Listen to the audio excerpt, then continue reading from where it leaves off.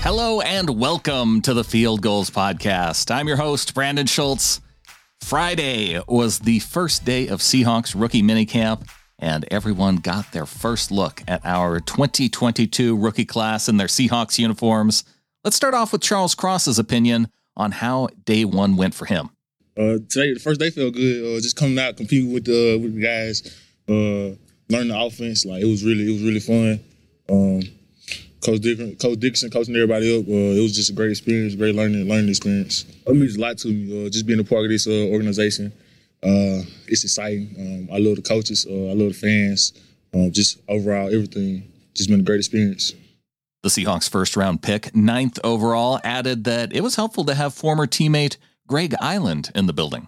I feel like it's a big help, not just to me, but to the other guys in the room. Having another leader in the room that has been through the offense, that knows the offense. So I feel like it's great for the whole offensive line. Next up is pass rusher Boye Mafe, who spoke about his first impressions. So far, I'm in a great group of guys, and especially in the OLB room, we've been just coming out here to compete and have fun, and it's all love. We all take care of each other and really helping each other as much as we can. So, I've just taken that all in, really. It was definitely a big difference. College, there's a lot of extra things you have to worry about. Classes, students having, being students and, being on a college campus here, it's, all it is ball. So that you have nothing else to worry about. So you can learn more about the game. You can spend more time studying film, taking more in-depth looks at defenses or offenses and everything. So, I've been able to learn a lot more here. Mafe also talked a bit about the benefits of having a rookies-only minicamp. For me, I think the biggest benefit is we get that more of the individualized coaching. For us, the coaches don't have a bunch of guys to take care of. They have their, select group of guys to worry about right now. And, it is taking all in for me that the fact is that, we have that small group and that we can take what we need to right now and learn from it. The former Golden Gopher said one of his big focuses during minicamp so far has been on special teams. I actually didn't play special teams in college. So, it's for me, it's a big learning curve, but, I'm jacking it every day. Today we did, a little bit of punt and whatever we do. And so just taking everything that's in me, everything technique-wise, and just finding a way to, fine-tune it. I'm not going to be perfect for day one, but hopefully by the season I can get better and better and better. Let's keep rolling in the draft order here and listen next to Ken Walker's goals for minicamp. Really just learn what I can, like everything I can, learn what the coaches teach me, soak it all in, get acclimated with all the guys that's here. I know it's a pretty cool group of guys and we get along pretty well. The second running back taken in the draft said that his time at Michigan State has helped him to make an adjustment to the NFL a lot easier. That was a big thing for me. Like when I went to Michigan State, like I wanted to get in that pro-style offense. And, when I was at Michigan State, it made a difference because we was able to watch film on NFL teams. And it was just like our offense, just different terminology. So, yeah. And closing out with the draft picks that we heard from, let's wrap with Abe Lucas, who was asked if it felt surreal to be playing for his favorite childhood team. Yeah, certainly.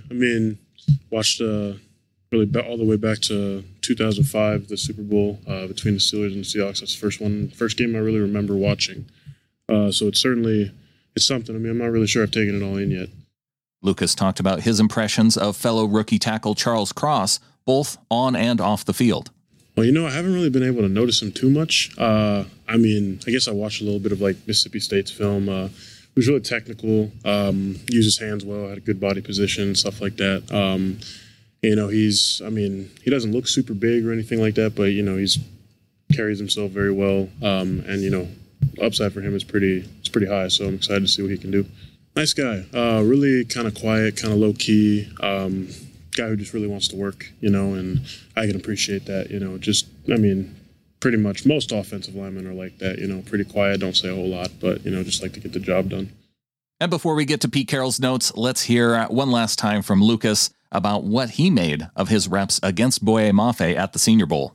I thought that he was kind of an underrated guy coming in and away from that. From the reps that I took against him, it was all pretty much one-on-one stuff, which, take it or leave it, what you will, it's your opinion on it. But he's very good with his hands. I noticed quick hands, good hand placement. He's got a lot of upside too. I think he can be very versatile on the defense and even on special teams. What did Pete Carroll have to say about these new rookies and his first look at them on the field? We'll hear from the Seahawks head coach coming up next.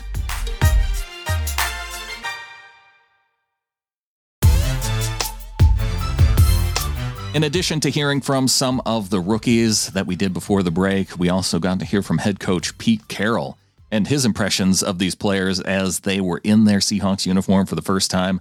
Let's start out with Coach Carroll's comments with his thoughts on Lucas and Cross's learning process with the three-point stance, which is crucial to the run game, but wasn't practiced much under the air raid offenses that they played in college.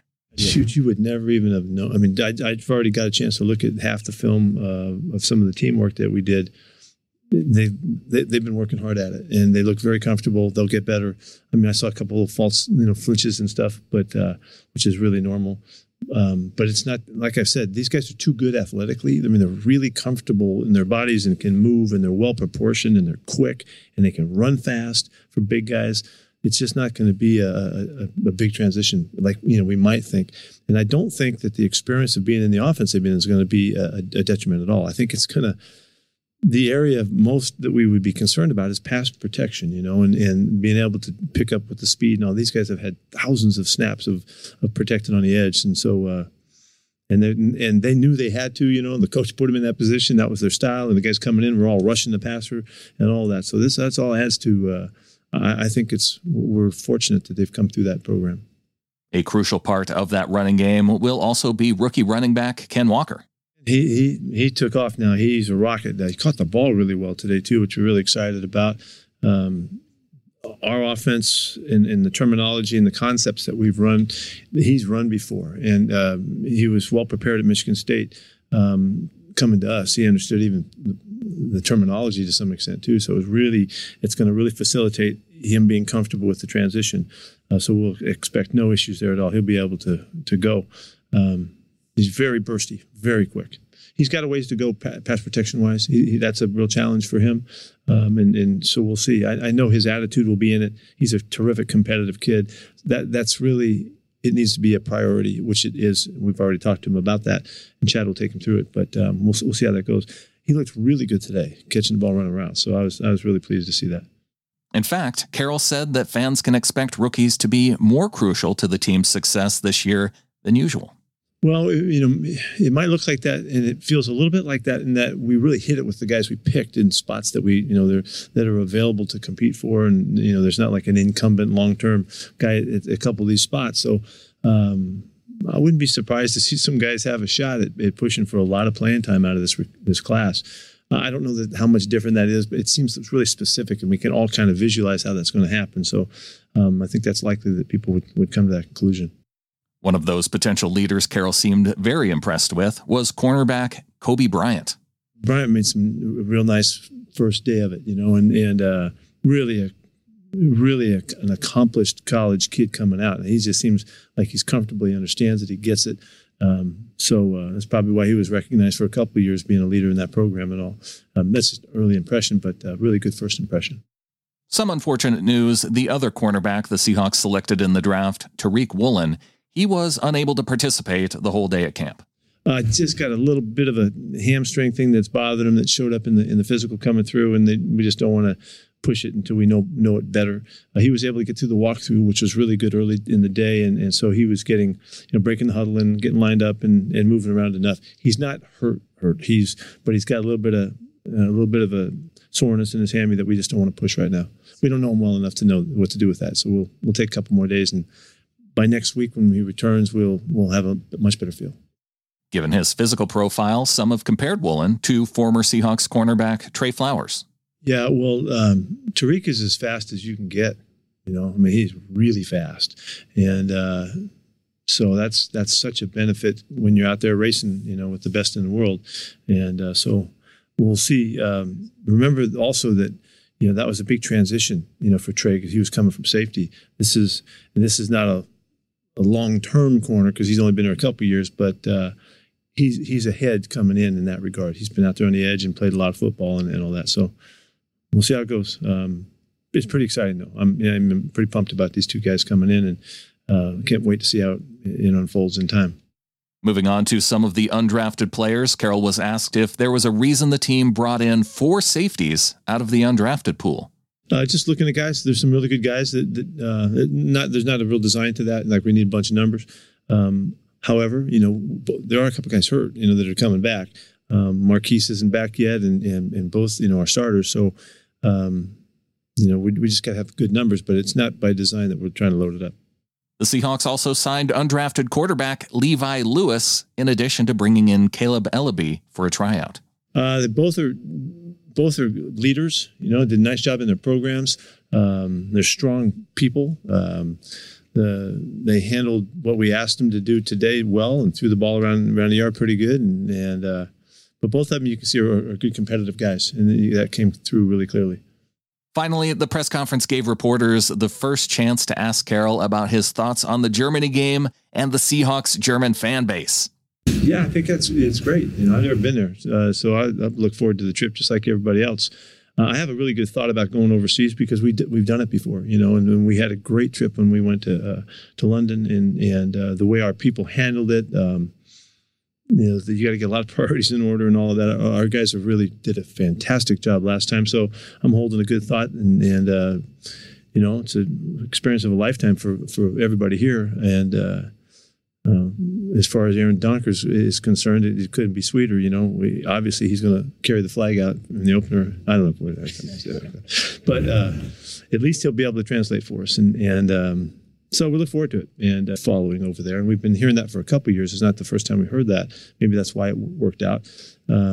So I would bet that I don't know how to say 12s in German, but I would bet that they're going to be ready for us. And we'll get them revved up and look forward really for starting a relationship with those fans. The discussion of Germany also gave us a chance to check in on the progress of linebacker Aaron Donker, who's going into his second year with the team. Well, first off, he is a pain in the butt because he just won't let up. He is such a good competitor. He's such a good practice player. I mean, he wears guys out with his intensity, and we got to, we're constantly working with him. But it's a great problem to have because he just won't let up. And so he saw the opportunity, and he didn't just kind of hang through it. He went for it and did a great job. He's got edge rush ability. He's a smaller guy, so it's you got to get matchups in his favor. But he's a good ball player, and so I'm happy to have him back.